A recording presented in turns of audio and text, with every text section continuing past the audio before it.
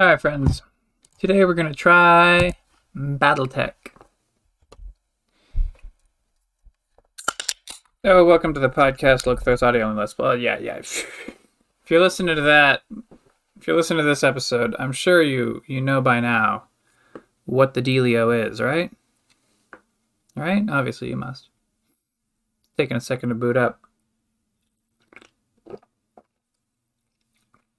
Today's milk is Rockstar Pure Zero Grape. This is the sugar-free version. I'm not entirely sure I'm a fan. This was what they had in the vending machine. I wanted the grape thing, and I'd had a grape soda, so we went with grape energy drink, and I'm not a fan. Very low on the milkiness, very high on the gestalt, if you know what I mean.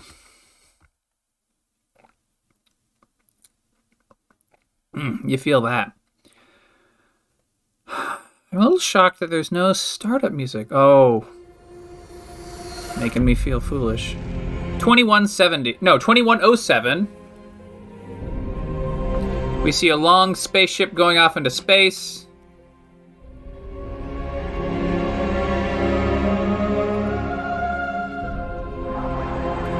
This is Project Deimos.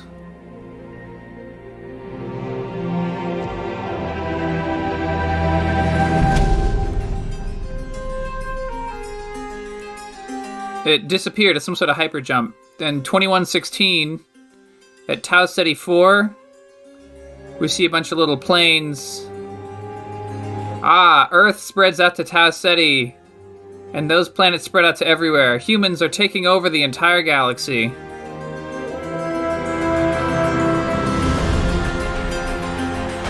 $25.71.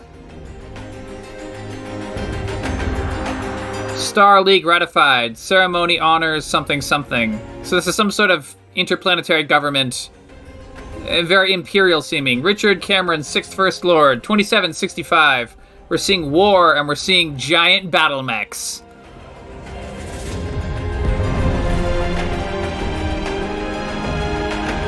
Military response.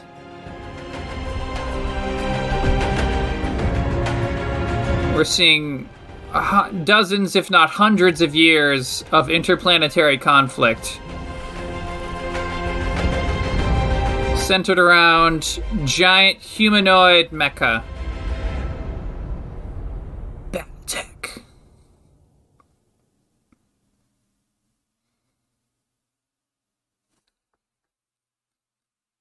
GDPR updated privacy policy. Hello. Privacy policy, whatever. I don't know. Welcome, Commander. Before you jump in, we want to let you know that Battletech uses Paradox accounts. Yeah, dismiss. I don't care. All right, are these good levels? I think I'm looking at the little levels on OBS. It's looking like they're the right levels. Okay, so we have campaign career skirmish. It looks like there's DLCs. I don't think that I've purchased the DLCs. The Battletech Season Pass includes Flashpoint, Urban Warfare, and Heavy Metal at a discounted price. Well, I haven't even played the base game yet. And I could log into my Paradox account. I think I might have that from Crusader Kings or something. I don't know. So let's check settings. Let's see if there's any cool settings. Video settings. Ooh, this is good. Enable unsupported resolutions. I like the idea of that checkbox. Quality. Let's set it from high to ultra. I'm gonna hit save. Alright, that's the only setting that I really care about. The animation style on this is not in it doesn't look realistic in the sort of the rendered style that you'd see in like The Witcher or Call of Duty or whatever. Everything that I'm seeing in this title screen, it's like animating between scenes, is like the it's like the sort of comic book style where there's like hand-drawn mechs and backgrounds and people, and they've all been layered on top of each other in sort of a semi 3D, so that like as the camera shot moves, they parallax around, and they're like each their own little sort of sprite. It's a very, very good comic book style. I want to like high praise to the artists that made this. All right, so BattleTech is a game set in the future. It's a mech skirmish game. You have some mechs. They're on a little grid. The grid's in hexes. They shoot lasers at each other. Pew pew. And one side wins. As I mentioned earlier, campaign, career, and skirmish. I don't know what the difference is between campaign and career. I'm guessing skirmish is just one-off fights. I'm gonna hit campaign. And, well, yeah, campaign and career both say new load continues. Skirmish has multiplayer, single-player load, and mech bay. So, campaign new. Play the BattleTech campaign with default difficulty settings. Custom campaign?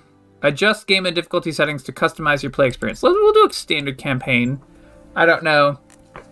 The tooltip says when an attack destroys a location on a mech, any remaining damage from the attack transfers towards the mech center. Yeah, I was told that this is closer to the board game in mechanics. I've spoken to one of the programmers on Discord, on one of the Rust programming Discords. There is a programmer who worked on this game, and they said that the secret to shipping a good game is to ask your players at the start of the game what their pronouns are, and then don't even bother to use that throughout the rest of the game. Like, don't even refer to the character by pronouns, but you just ask the player what their pronouns are at the start, and you'll immediately piss off the kind of people that you don't want in the first place, and then they won't come and join your game's community. And that's the best way to maintain a game community. So, a little tip for you aspiring game devs out there.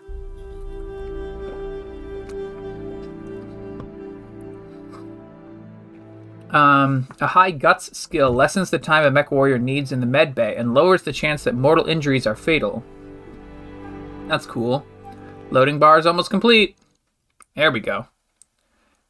This is a cutscene, I guess. A Harebrained Schemes production. They did the recent Shadowrun games. Oh, sorry. High Lady of the Oregon Reach, Protector of Coromedir, and the Sword of Restoration. Some sort of noble lady. I am not a hero, no matter what the stories say. Yeah, we see like a queen on a throne. A hero would have sacrificed more, compromised less. A hero would have done better. You know this, of course. You were there. My father used to tell me stories about the ancient times. I see. The Star League, a golden age of prosperity, upheld by the great mech warriors of old, guardians of the innocent, protectors of the peace. I always dreamed of following in their footsteps. And here we see a map spreading out across the galaxy. After all, it wasn't heroism or a noble cause that won me the throne. It was hiring a mercenary, skilled enough, perhaps ruthless enough, to carry the day. Hiring you. Oh! I still don't know if you fought for honor or for the thrill of it, for belief in my cause, or just in my money. We've already won. Whether it was your noble heart or mercenary mind, your actions gave us hope. That makes you a hero in the eyes of history. Whether you believe it, that's up to you. Nice. BattleTech Restoration is what it says.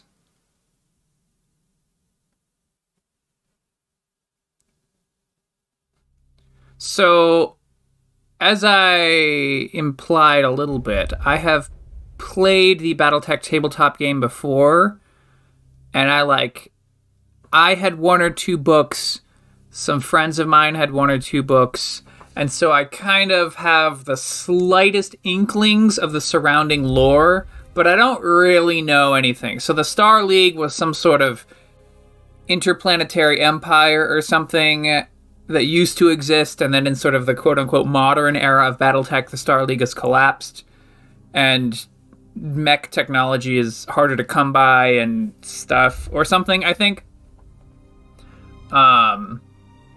It looks like the speaker was the daughter, or several steps removed, of some sort of emperor of the Star League, and we have already won the campaign. So congratulations, good work, everyone. We already won.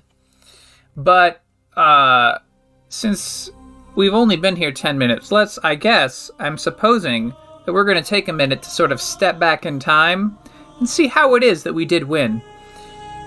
This says, welcome to the Arugan Reach.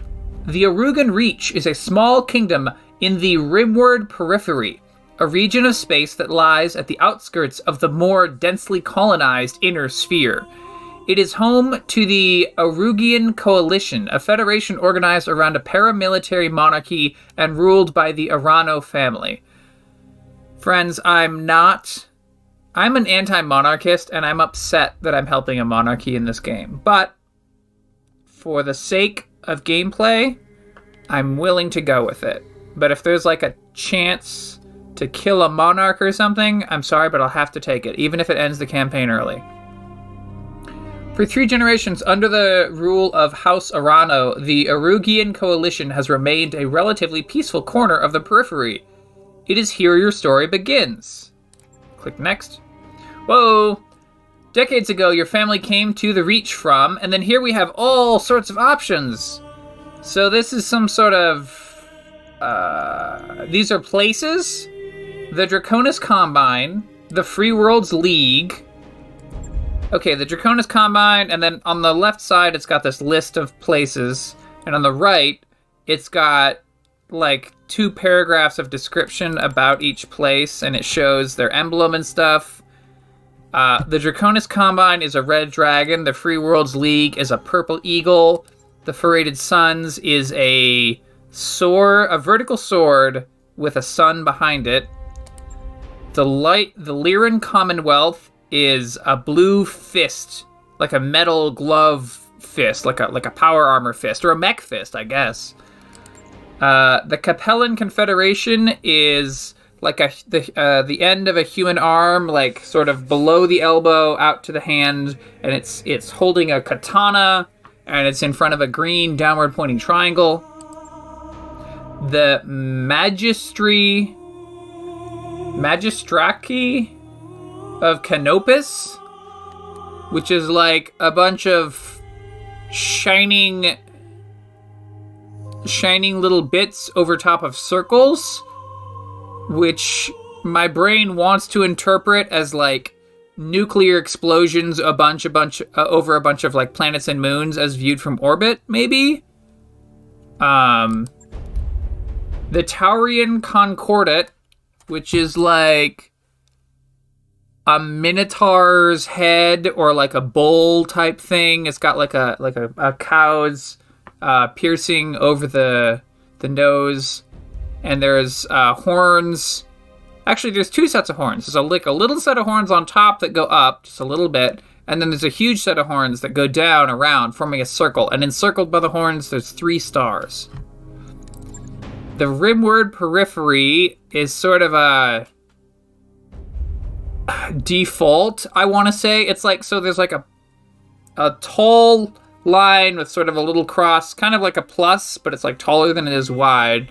And then there's like some leafy bits coming up the sides and some little stars up above. It looks like the most default possible sci-fi emblem. Like, this is some shit you'd see in like you go to page 3 of what you can set your player emblem to in Halo, and you find this. Or like, this is one of the emblems you get like in the 20th patch of Stellaris, and they've run out of ideas for Empire emblems. They put this thing in there. And then the Deep Periphery, which I like. There's a star in the upper right, like a tiny star It's very small, so it feels distant. And then much bigger in the foreground is a circle with kind of a moon on the upper left. Like I'm taking the circle to be a planet because of the star, and then there's a blob in the upper left that's like a moon, and then there's lines going from the top right past the edge of the planet to the bottom left, so it looks like they're sort of sweeping across. And the planet, the lines of the moon are all perfectly crisp, like clip art crisp. And then the sun is sort of a softer, like, plus star thingy up in the corner. I really like this logo.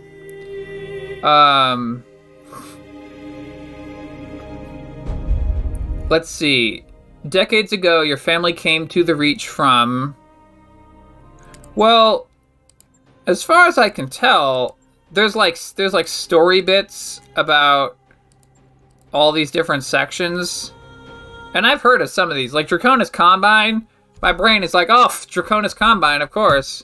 And the Paraded Suns, I've heard of those. Free Worlds League. Lyrian Commonwealth, I kind of recognize the logo, but I don't remember the name. And the Capellan Confederation, again, I recognize the logo, but not the name. The first five there, those five, they have a name in parentheses, which is... Oh, okay, the name is like the house, the name of the house. So the Draconis Combine, it says in parentheses, Kurita. And I guess House Kurita is in charge of the Draconis Combine. And then the Magistry, the Concordat, the Periphery, and the Rimward Periphery, and the Deep Periphery have no one in house that's in charge.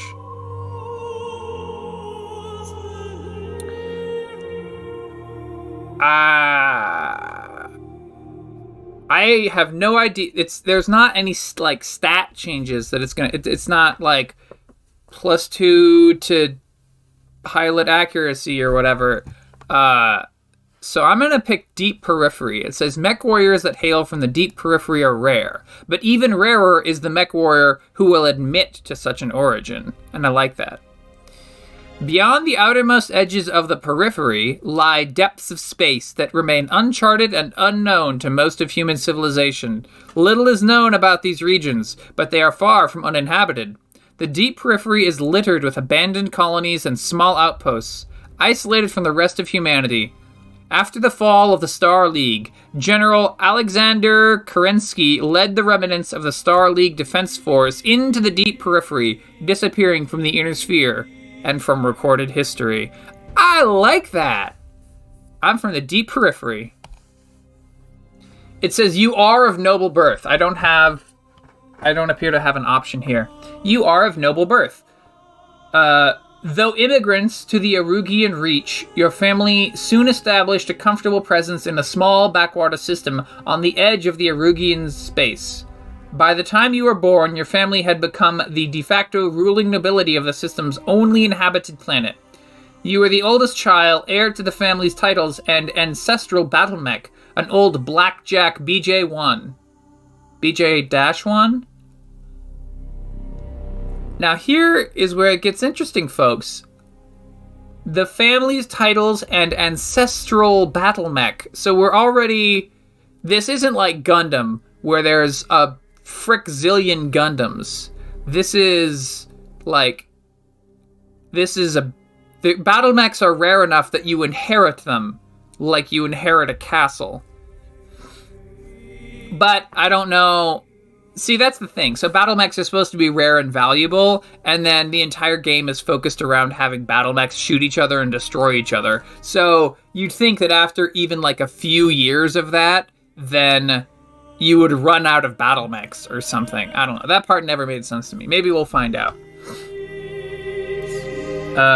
You were the oldest child, heir to the family's titles and ancestral battle mech, an old Blackjack BJ-1. This is where you met Raju Mastiff Montgomery. Mastiff is in double quotes, like a nickname. A veteran of the Succession Wars, whom your parents hired on for a season to train you as a mech warrior.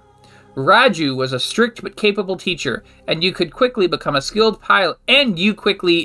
a skilled pilot under his tutelage. It was an uneventful life. Oh, I'm just heir to a planet with an ancestral battle mech. An uneventful life. Okay, so Arugian Reach. Some of these words have been in orange, and it turns out that when you mouse over them, then it has a tooltip where we can learn more. Let's go back. So we can go to the Arugian Reach.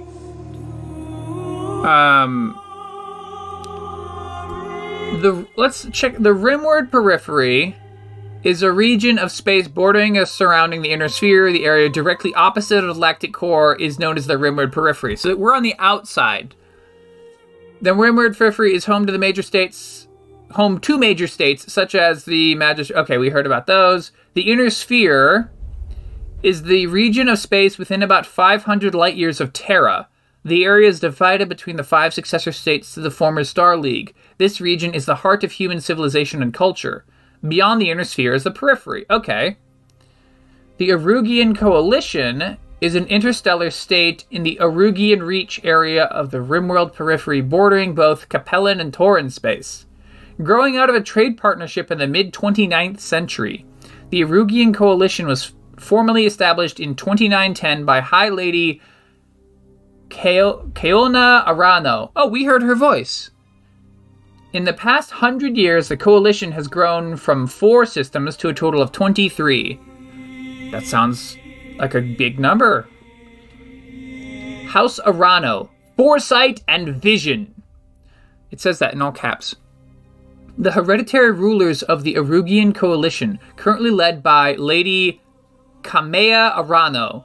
The Arano House sigil is a great cormorant on a field of red. The ancestral seat of House Arano is Coromodir 6. From the early days of the Rimward Trade Partnership and the founding of the Arugian Coalition in 2910 through the current day, House Arano has led the systems of the Arugian Reach, so we're probably going to work for them. Alright, so we go to the next page where it said Deep Periphery, and if we hover over the Deep Periphery, it says the area of space just outside the inner sphere and the periphery is known as the Deep Periphery. The exact borders of this region are vaguely defined. Though not as thoroughly colonized as the periphery, the Deep Periphery is home to a number of interstellar states, such as the Hanseatic League and the Chanaline Isles. Okay. Periphery is any place bordering the inner sphere. The Rimwood Periphery is opposite the galactic core. We heard about that. Ooh, Star League.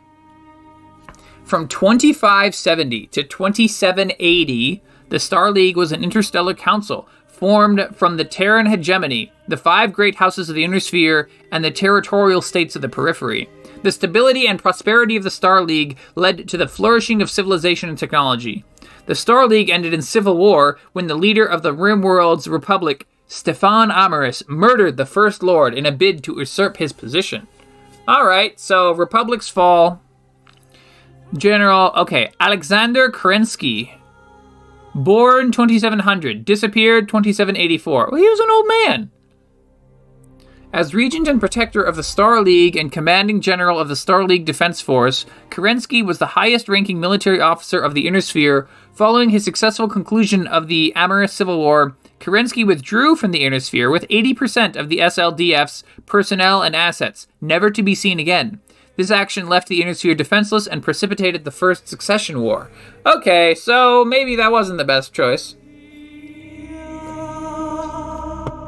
The Star League Defense Force, SLDF, was the largest military force in human history, with over 100 million soldiers serving in 486 divisions at its peak. The SLDF suffered horrific losses opposing Stefan Amaris in the Amaris Civil War. Okay. We learned about, let's see, this is the one where we're about Noble Birth. We learned about Agurin Reach. Battle Mech. What does it say? Commonly abbreviated as Mech. Battle mechs are enormous armored fighting vehicles, often humanoid in design, that can weigh up to 100 tons. They are considered the most powerful and deadly surface units a military force can field. Battle mechs are classified as light, 20 to 35, medium, 40 to 50, heavy, 60 to 75, and assault, 80 plus. All those are in tons, so an assault mech is 80 plus tons. Because of their incredible power requirements, many mechs generate ferocious amounts of waste heats, making mech cockpits swelteringly hot and sometimes threatening to cause a complete system shutdown. Yeah, that was a big mechanic in the tabletop version. You could overheat your mech really easy. And I remember in MechWarrior 2, you could also overheat your mech really easy. So now here we have Blackjack. The Blackjack BJ-1 is equipped with both long and close-up range engagements. A pair of AC-2s is backed up by 4 medium lasers, lending the mech a powerful alpha strike, while jump jets enable the Blackjack to move up to a high ground at a moment's notice. Yeah, medium lasers and high ground with a pair of AC... Well, AC-2s aren't very powerful, but I think they're pretty long range, so that's nice. Raiju Mastiff Montgomery, a battle-scarred warrior with nearly 40 years of combat experience. In addition to mercenary work, Mastiff has served as master-at-arms for a number of noble houses, training their scions in the art of war. The ladies Kamea Arano and Victoria Espinoza have both benefited from his training. Oh! Okay, so this Kamea Arano lady who was talking and who presumably we're going to work for, I guess knows how to pilot a battle mech? I mean, she probably doesn't do it a lot, but she knows a little bit of it.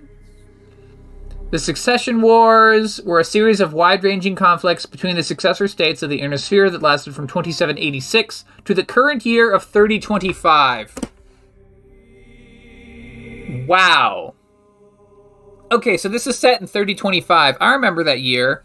I think the default game was set in 3050, and then like as additions and updates came out, they would advance the calendar, and then like in 3070 the clans returned or something like that. So 3025 is pretty early on the timeline. During these wars, the Great Houses mobilized vast numbers of battle mechs to destroy each other and claim territory, with the ultimate goal of ruling the Inner Sphere. A notable consequence of these conflicts was the significant loss of advanced technology from the prior Star League era. Okay, so we're living in a fallen world, and it is a post-Rome Europe, if you will. I've always loved the idea of a post-Rome Europe. The idea that you could live in a time where there are buildings that are of better quality than anyone you or anyone else knows how to build. They're crumbling ruins, and they're still better quality than what you or anyone else you've ever heard of can build. That's wild. Mech Warrior. Someone who pilots a battle mech is called a Mech Warrior. They typically serve in the armies of the successor states or in mercenary units. During the Succession Wars, many Mech Warriors owned their own mechs and passed them down through the generations as family heirlooms. But that doesn't make any sense. On a battlefield, if there's 10 mechs on each side, presumably you're losing like 10 mechs are gonna explode and go away and never be recovered. So how can you have these heirlooms if every battle has mechs destroyed? That's like having a tank as an heirloom. I have no idea what the life expectancy was of a particular tank in World War II, but I bet it wasn't long. Or a particular plane in World War II, or whatever, a particular bomber.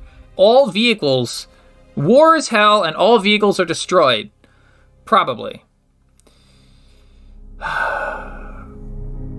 We're still picking my background. Maybe I should pontificate less. We're still picking my background until the day after your 16th birthday, when you were exiled. Now here we're getting some options. You were exiled.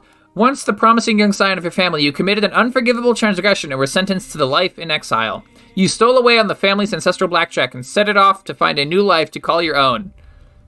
Stole away with the family's ancestral blackjack. Okay, so we stole the mech, and we have +1 gunnery. Determines the chance to hit with ranged weapons, high skills, and effective counter to evasion, environmental effects. And +1 to tactics. Tactics increase the effectiveness of called shot opportunities. It also reduces the penalty for indirect fire and improves the minimum range of weaponry. Okay. Until the day when you struck out on your own. As the heir to a noble family, you grew up wanting for nothing. As it turns out, you couldn't stand the life of a pampered nobility. Finally, one night, you stole away with the family's ancestral blackjack and set out on a new life to find your own. So this is +1 piloting. Piloting increases melee hit chance and base sprint distance. It also improves the threshold of stability that triggers unsteady. I remember that piloting is definitely an important skill in the tabletop game. And this +1 piloting, +1 tactics. The family went bankrupt. As you grew older, you watched your family's fortune, income, and influence slowly dwindle away until there was nothing left. Your parents, driven to despair, took their own lives. +1 tactics and +1 guts. It says guts improves the maximum health of mech warriors. It also reduces the penalty from weapon recoil and increases the threshold of heat that triggers overheated. I want piloting and guts. Let's see if we find... Oh my gosh, that's the very next one. Your family died in an accident. The rest of your family died in a freak jump ship accident, after which you discovered they had left nothing behind but piles of debt. After selling everything to settle the debt, you set off on your own with only your family's ancestral blackjack left to your name. This is +1 piloting, +1 guts. I think we're going to pick that. Or... your family was betrayed. Your family was betrayed and its seat of power destroyed. You defeated the betrayers, but you were the sole surviving member of your house. With nothing but your family's ancestral blackjack left to call your own, you set up +1 gunnery and +1 guts. Oh! I wanted the piloting and guts, but who can resist the betrayal plotline? I'm gonna pick your family was betrayed. On my 16th birthday, as an anime mech pilot in high school, my family was betrayed, and I was the sole survivor after getting my revenge. Oh, that's perfect. Out on your own, you fell into the life of a... let's see. So, we can get +1 gunnery, +1 guts, +1 gunnery, +1 tactics, +1 tactics, and +1 piloting.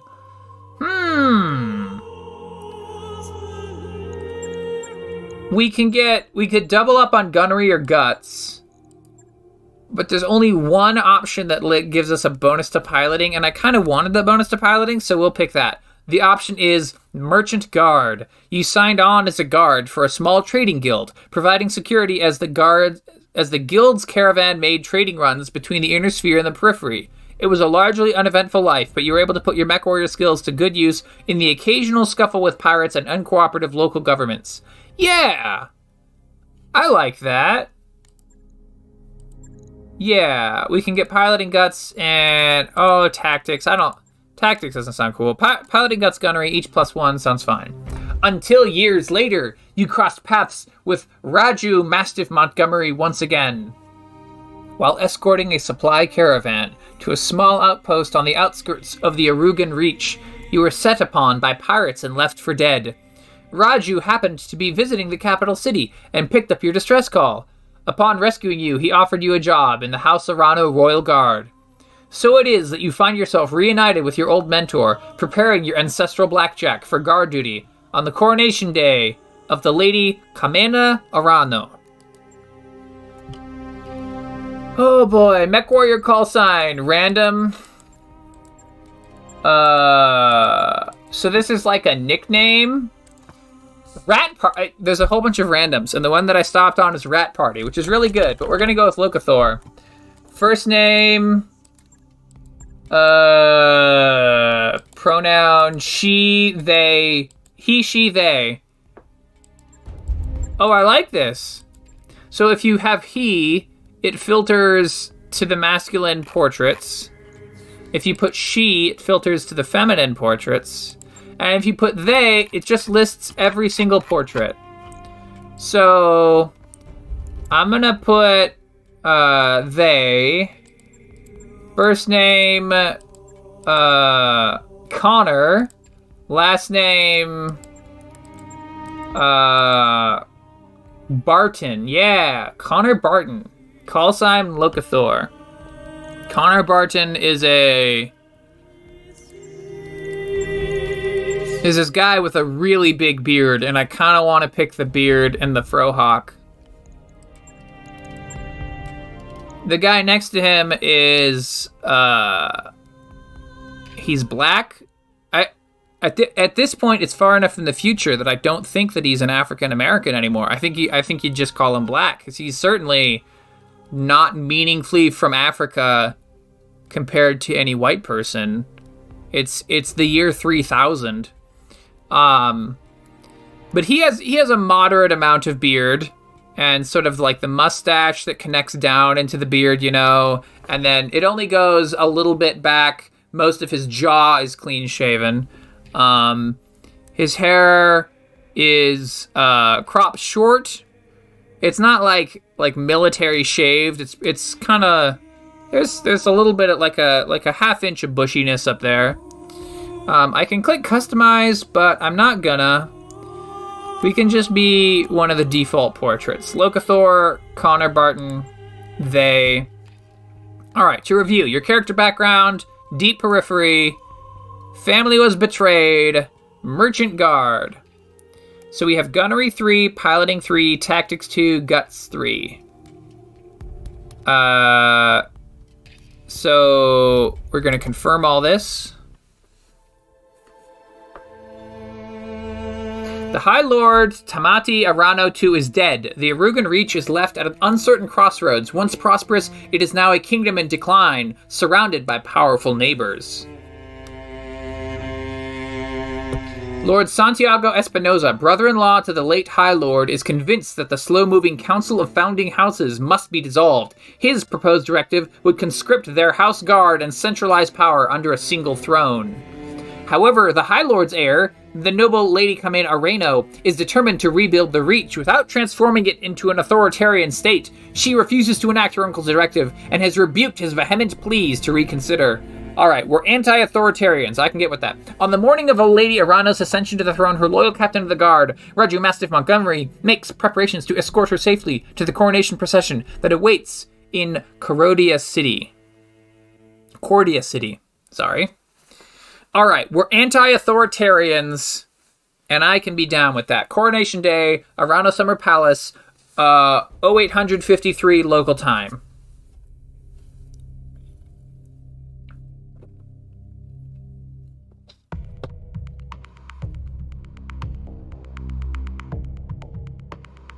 If you reserve a light mech until the final, you can speed up any move or attack animation by pressing the spacebar.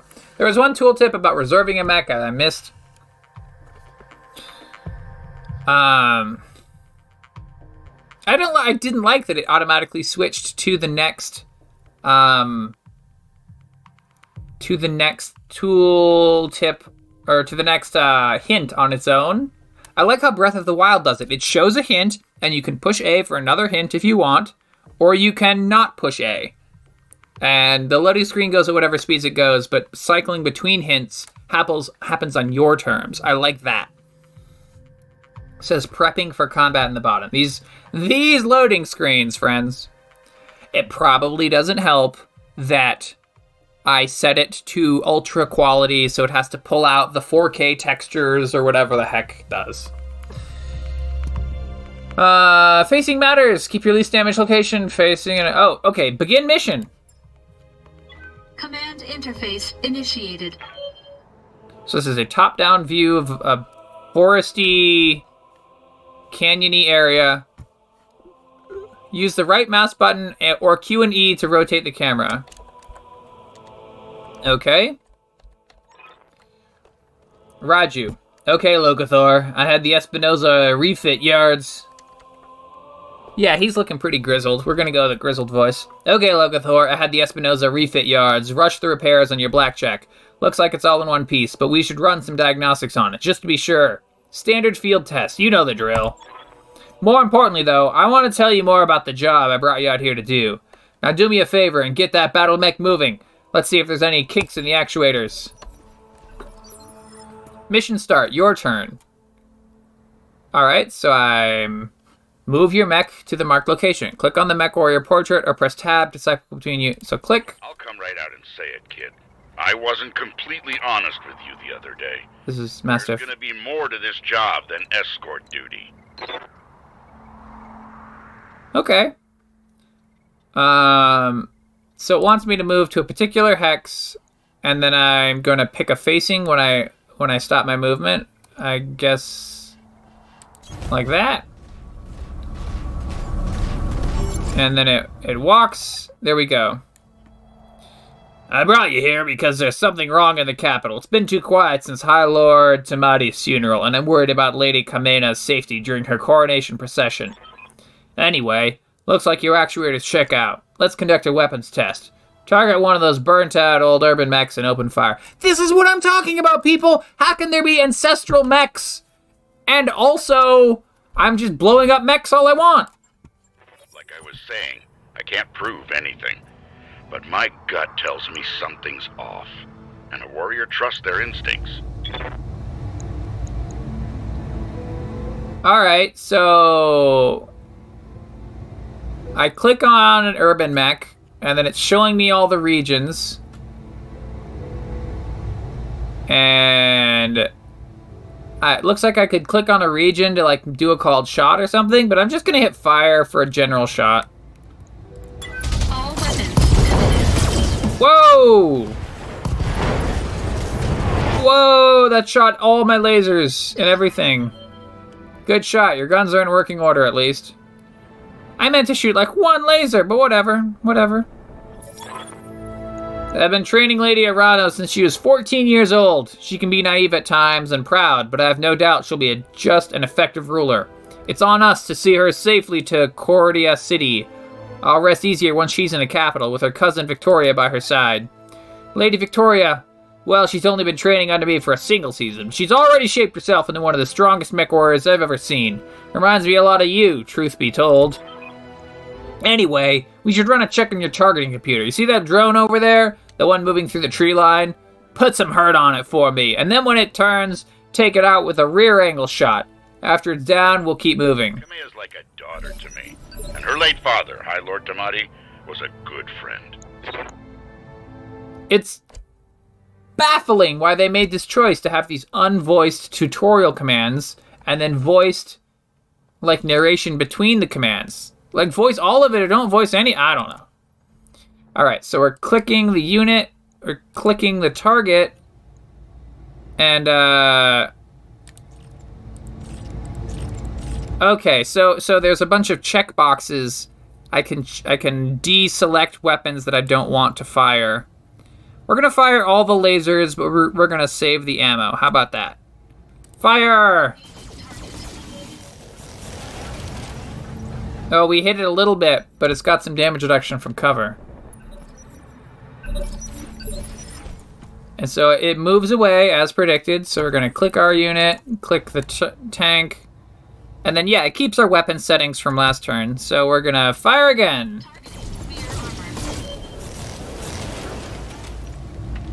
Vehicle destroyed. Enemy unit destroyed. Nice shot. Now, I don't know how familiar you are with Arugan politics, but the Reach was badly shaken by High Lord Tamati's death. It needs a smooth transfer of power, and Kameya belongs to the Coromorant throne. Go ahead and fire up your jump jets, kid. I want to see you descend this cliff face. Aim for that patch of ground there, near the edge of the lake. Victoria pulls no punches, but she's been a loyal companion to Kameya since they were kids. Aside from you, there's no one I'd rather have by my side in a fight. Alright, so we're clicking on our unit, and then, oh, I see, along the bottom there's a jump button. Execute a jumping move, gaining evasive charges based on distance, plus 2 difficulty to hit this unit with range attacks per evasive charge. You may also use jump to initiate a death from above attack on nearby enemies. Alright, so let's jump and land there. Engaging jump jets. Enemy detected. Yeah, I was afraid of that. Jump jets build a lot of heat, and that was more than your engine could handle. Head on into that water. We need to get you cooled off. Oh yeah, my heat meter is... it's pretty bad. It's at like 99%. So let's move. We're gonna move into the water as requested, and that will improve our heat sink. Warning, plasma leak detected. Jump jet malfunction. Jump jet systems damaged. System inoperable until repaired. Oh, for the love of the gods. This is what I get for insisting on a rush job. Not that I had much of a choice. The Espinosa refit yards were backlogged like you wouldn't believe. It looked like they were trying to process every single Royal Guard mech in time for the coronation. There isn't any time to get your jets replaced, so we're going to have to make do without them. Go ahead and take that mech down with a melee attack. I want to be sure nothing else is going to break down on your blackjack before we take it out on the Cormorant Road. Alright, so my heat has gone way down because I spent a turn in the water. And now I'm supposed to melee attack. Click the melee targeting on an enemy. So we're going to...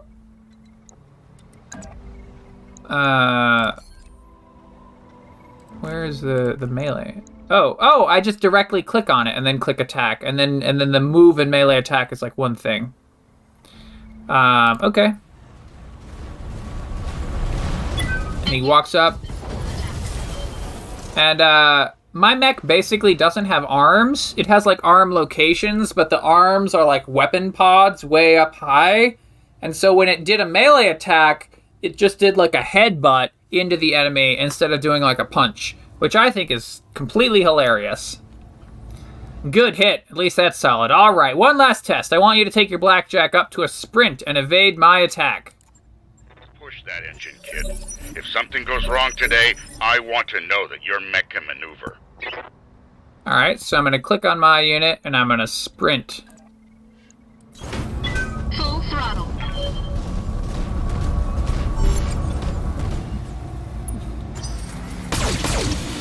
And so now that we've moved enough, it gives us an evasive charge. And then they shot at us, which gives us -1 evasion. So that sounds about how I remember it. Congratulations, Locathor. Your blackjack's as combat ready as it can be, given the circumstances. For what it's worth, I hope that my suspicions turn out to be unfounded, and we end the day having a good laugh about what a paranoid old man I've become. But if not, then I know you'll be ready. Alright, it's time to move out. Lady Arano is waiting for us at the mech bay. An impressive display, Sir Raju. Of course, this mech warrior was a student of yours. I'd expect them to know their way around a cockpit. I don't know. I guess that lady was Victoria? Return to Mastiff.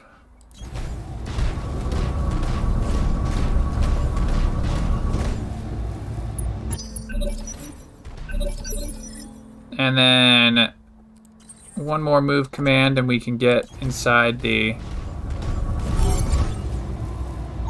return zone. Locathor, allow me to introduce Kamea Arano, the soon-to-be High Lady of the Arugian Coalition. Is Lady Victoria on this channel? Okay, so that was Arano. Victoria Espinosa. For the time being, my father has summoned me to the Picton Docks. I have a fleet inspection and a tour of the family refit yards to preside over before the coronation. Behold the responsibilities of a noble daughter, a font of tedium that never runs dry. Arano. I know the feeling, cousin. By this time tomorrow, I'll be responsible for the entire Reach. Give my best to your father, and don't be late for the tourney. The gambling dens are already taking bets on how long it'll take me to cripple that customized monstrosity you pilot. Ha ha ha! Bold words, cousin, but the only victory they'll be celebrating is mine. You may be ascending to the throne today, but my Kaga is more than a match for the family heirloom that you call a battle mech. And in the arena, I reign supreme. We'll see, cousin, we'll see. At any rate, I will teach you at the tourney grounds. Sir Raju, I'm ready to go when you are. Overland along the Cormant Road, as is the Arano tradition. Aye, Kamea. We'll get you there in one piece. Locathor, fall in behind me. And remember what I told you. Mission successful. Okay. So, that was a classic tutorial.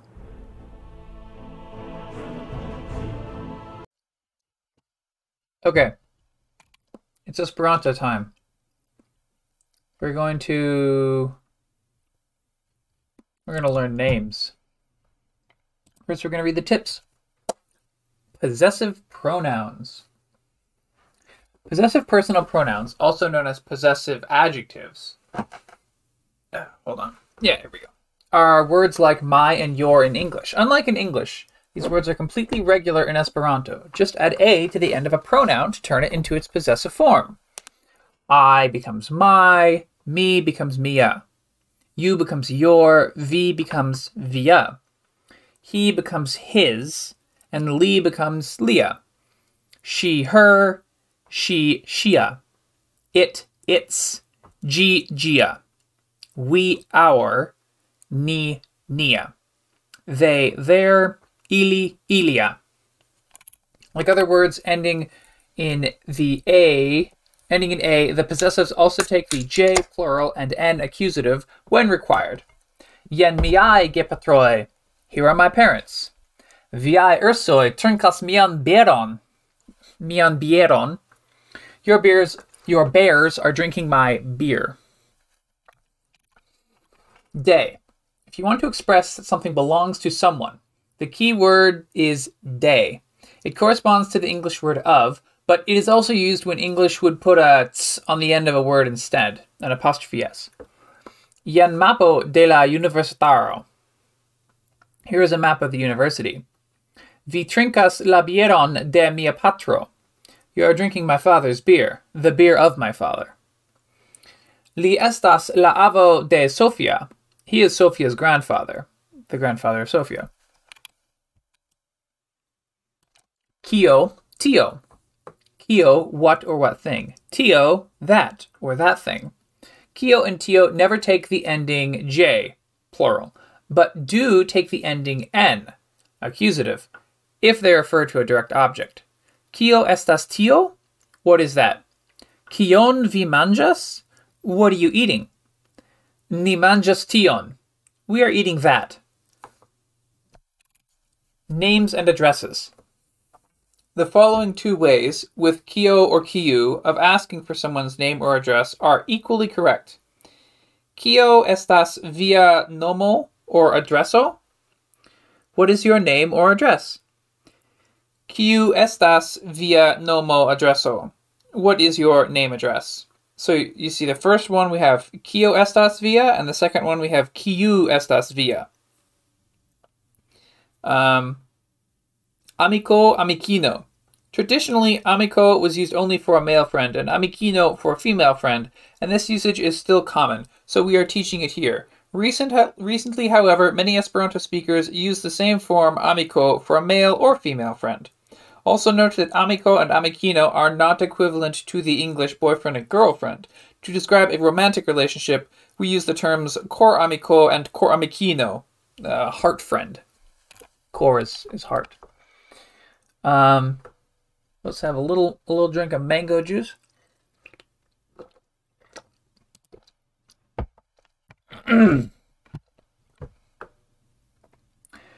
Which of these is teacher? Instruisto. Instruisto.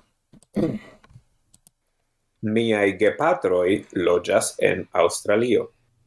Write this in English. Miaj gepatroj loĝas in Australio. So, my parents live in Australia. Ŝiaj gepatroj loĝas en Usono. Ŝiaj gepatroj loĝas in Usono. So that's her parents live in the United States.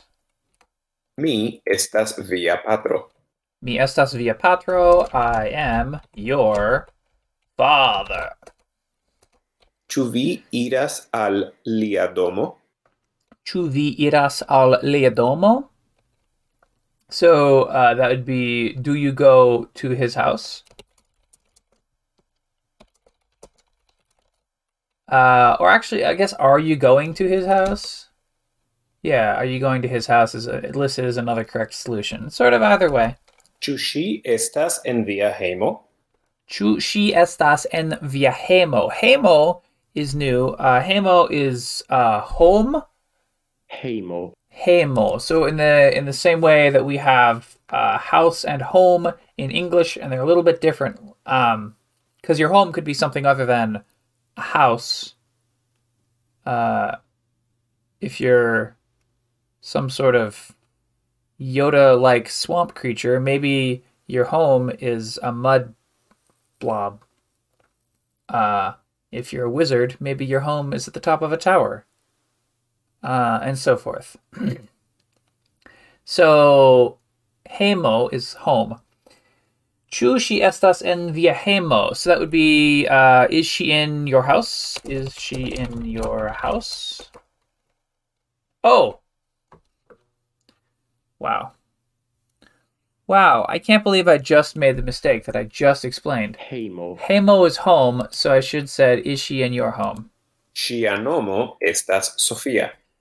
Ŝia nomo is name, so this is her name is Sofia.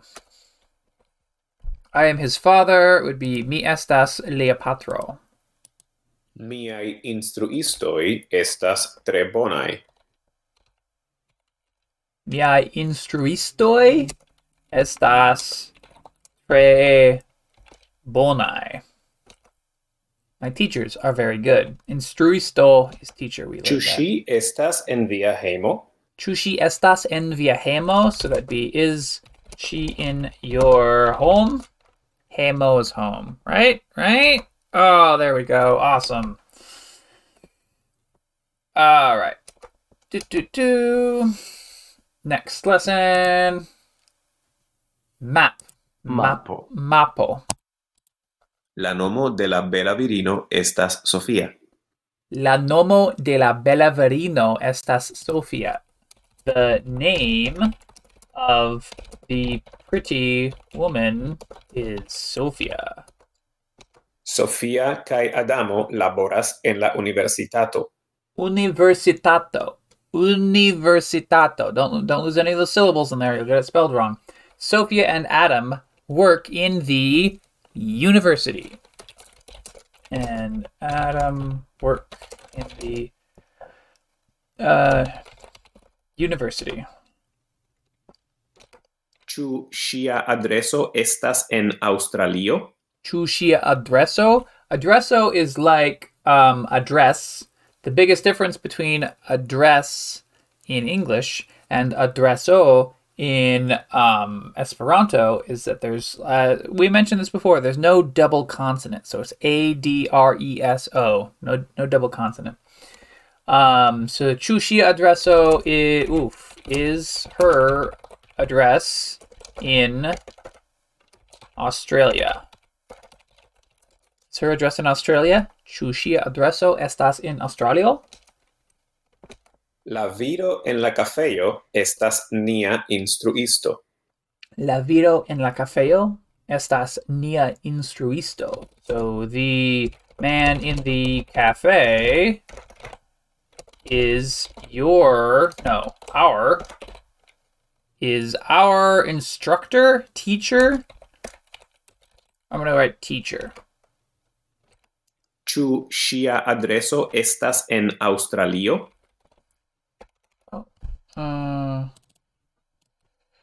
Ĉu ŝia adreso en Australio? Let's play it again. Ĉu ŝia adreso estas en Aŭstralio? Yep, that's it. That's all the words. It's not all the words. I didn't write estas. Oh my gosh. I'm a dummy. Kio estas via nomo? What is your name? What is your name? Iliaj gepatroj venas el Usono.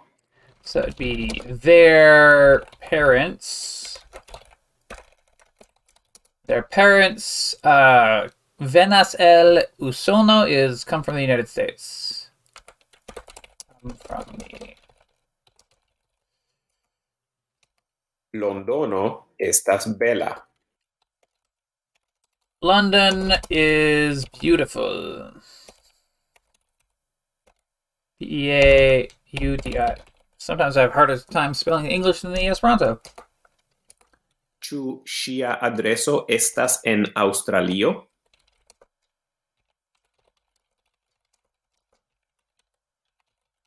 Ĉu ŝia adreso estas en Aŭstralio? Let's put a question mark. All right.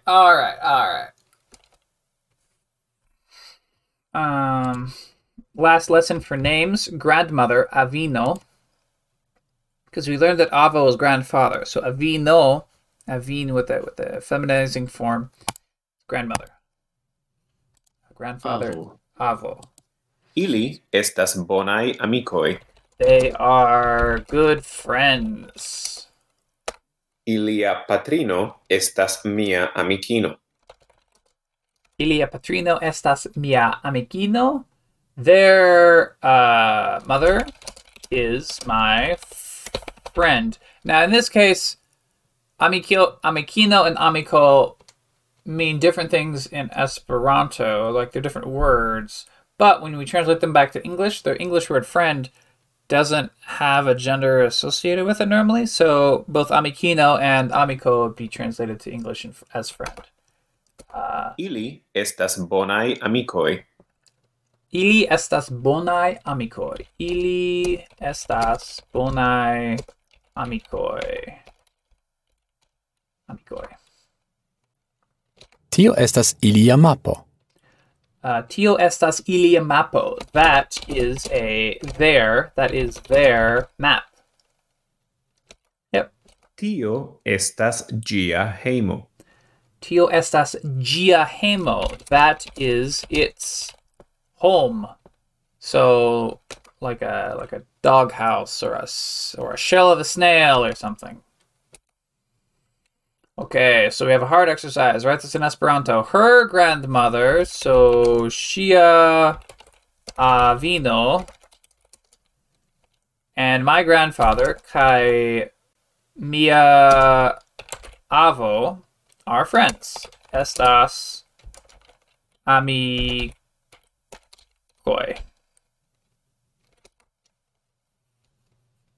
What? I got it wrong. Ŝia avino kaj mia av. It says her grandmother and my grandmother. I read grandfather, and so I wrote the wrong word. Okay. Sophia is my friend. Sophia estas mia amico. So here we have the same hard lesson from before. Her grandmother and my grandmother are friends. Ŝia avino kaj mia avino estas amikoj.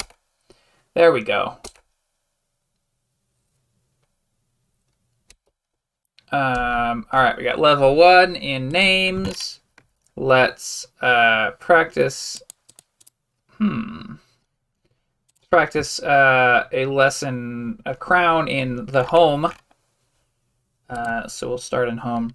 He sees her and goes to her. Li vidas ŝin kaj iras al ŝi. So notice li vidas ŝin. There's an accusative n on she, and kaj iras al ŝi. So because she is after an al is a preposition. It causes us to not use the accusative n there. If it was al shin, then that would mean a different thing. That would be legal, but it would have like a different meaning. We'll get to that. Ŝi amas lin kaj min. She loves him and me. She loves him and me. Do you love her or me? Ĉu vi amas ŝia aŭ mi? Oh, why did I put ŝia? Ĉu vi amas ŝi aŭ mi? Oh wait, there are these. We got to put some accusative ends in here. Ĉu vi amas ŝin aŭ min? There we go. Ĉu vi amas ŝin aŭ min? Ŝi kisas lin. She kisses him. The woman kisses you. La virino kisas vin.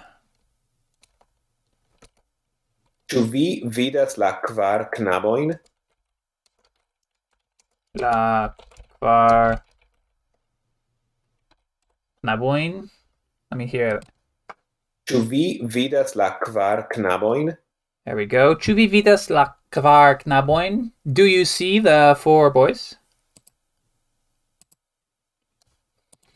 Ĉu vi... Oh, this is the same sentence, but now it's written in English. Do you see the 4 boys? Ĉu vi vidas la kvar knabojn? Mi amas blank. So options are vi or she or vin. And because it comes directly after amas, and because we already have an object of the sentence, me, we need the subject of the sentence. So we know it's going to be vin. Write this in Esperanto. The woman kisses us. La virino kisas nin. Nin for us.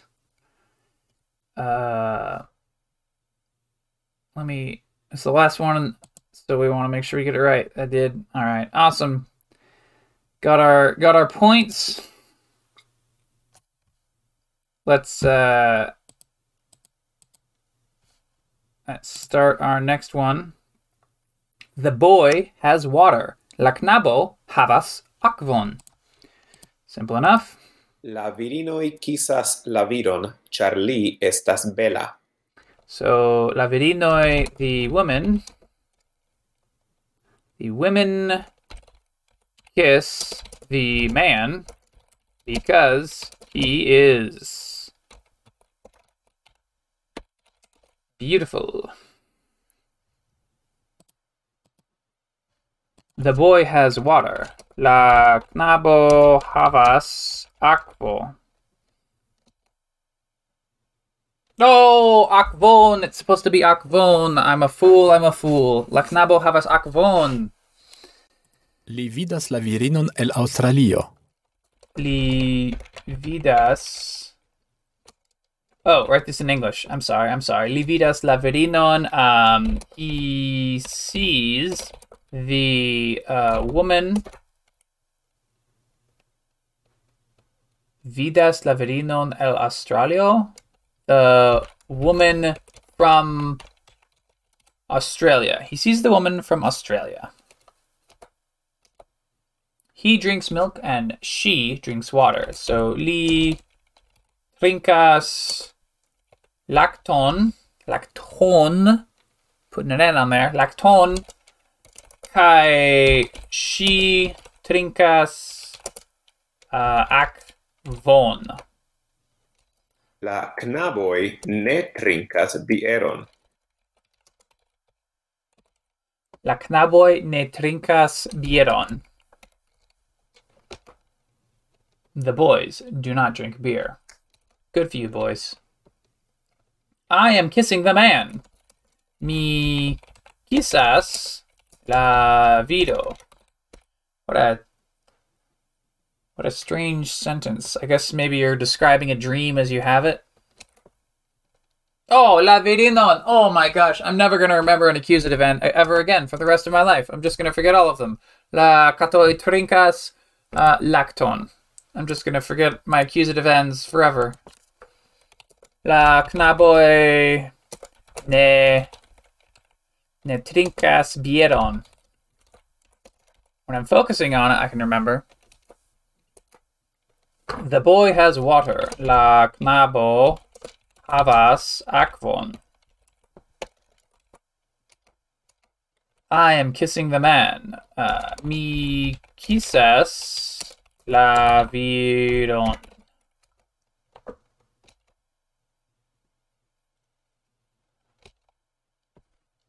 All right, that's 2 out of 4. Ooh, got real beat up there. We're gonna keep going. Warm bread is very tasty. Varma pano estas tre bongusta. Mi amas ilin. I love them. Mi amas ilin. I love them. The man is drinking a cold beer. La viro trinkas malvarman Vieron. Malvarman vieron. Mi manĝas bongustan ĉokoladon. Mi manĝas bonguston ĉokoladon. I am eating good or delicious. We'll say delicious. Delicious chocolate. Do you like them? So ĉu vi ŝatas them? I guess ilin. Ĉu vi ŝatas ilin? Ni manĝas kukon en la parko. Ni manĝas kukon en la parko. Ni manĝas kukon en la parko. Okay. The bread is good. La pano estas bona. The bread is good. La pano estas bona. Yep, there we go. La kafejo ne havas malvarman bieron. La kafejo ne havas malvarman? La kafejo ne havas malvarman bieron. Malvarman bieron. Write this in Esperanto. The woman has delicious chocolates. La virino havas bon gustan chocoladon.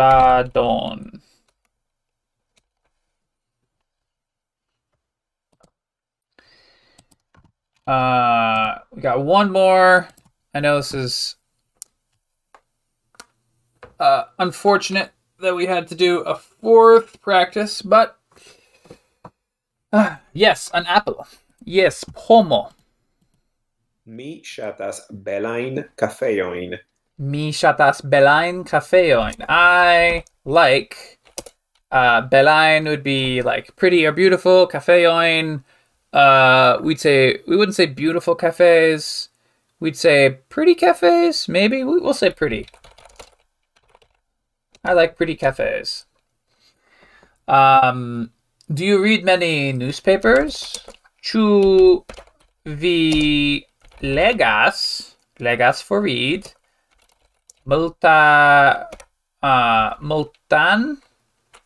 Multajn. Ĉu vi legas multajn ĵurnalon? Ĵurnalojn? Ĉu vi legas multajn ĵurnalojn? Do you read many newspapers? Ili vidas multajn homojn en la kafejo. Ili vidas multajn homojn en la kafejo. They see many people in the cafe. Social distancing, friends. The boys read a letter. La knaboj legas leteron. Bebo ne havas monon. Bebo ne havas monon. A baby doesn't have money. Makes sense. Yes, an apple is yes. Oh my gosh. I will never type another word again. Yes, an apple. Yes, pomo. La knaboj legas leteron. This is one of the sentences we did earlier. La knaboj legas leteron. The boys read a letter. Are you reading a book or a newspaper? Ĉu vi legas libron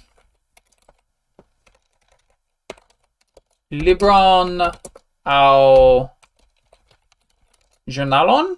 Ĉu vi legas libron aŭ ĵurnalon? Perfect. Continue. Level 2 in the home skill. All right, friends. That's it for this Esperanto session. I'll see you tomorrow, I hope.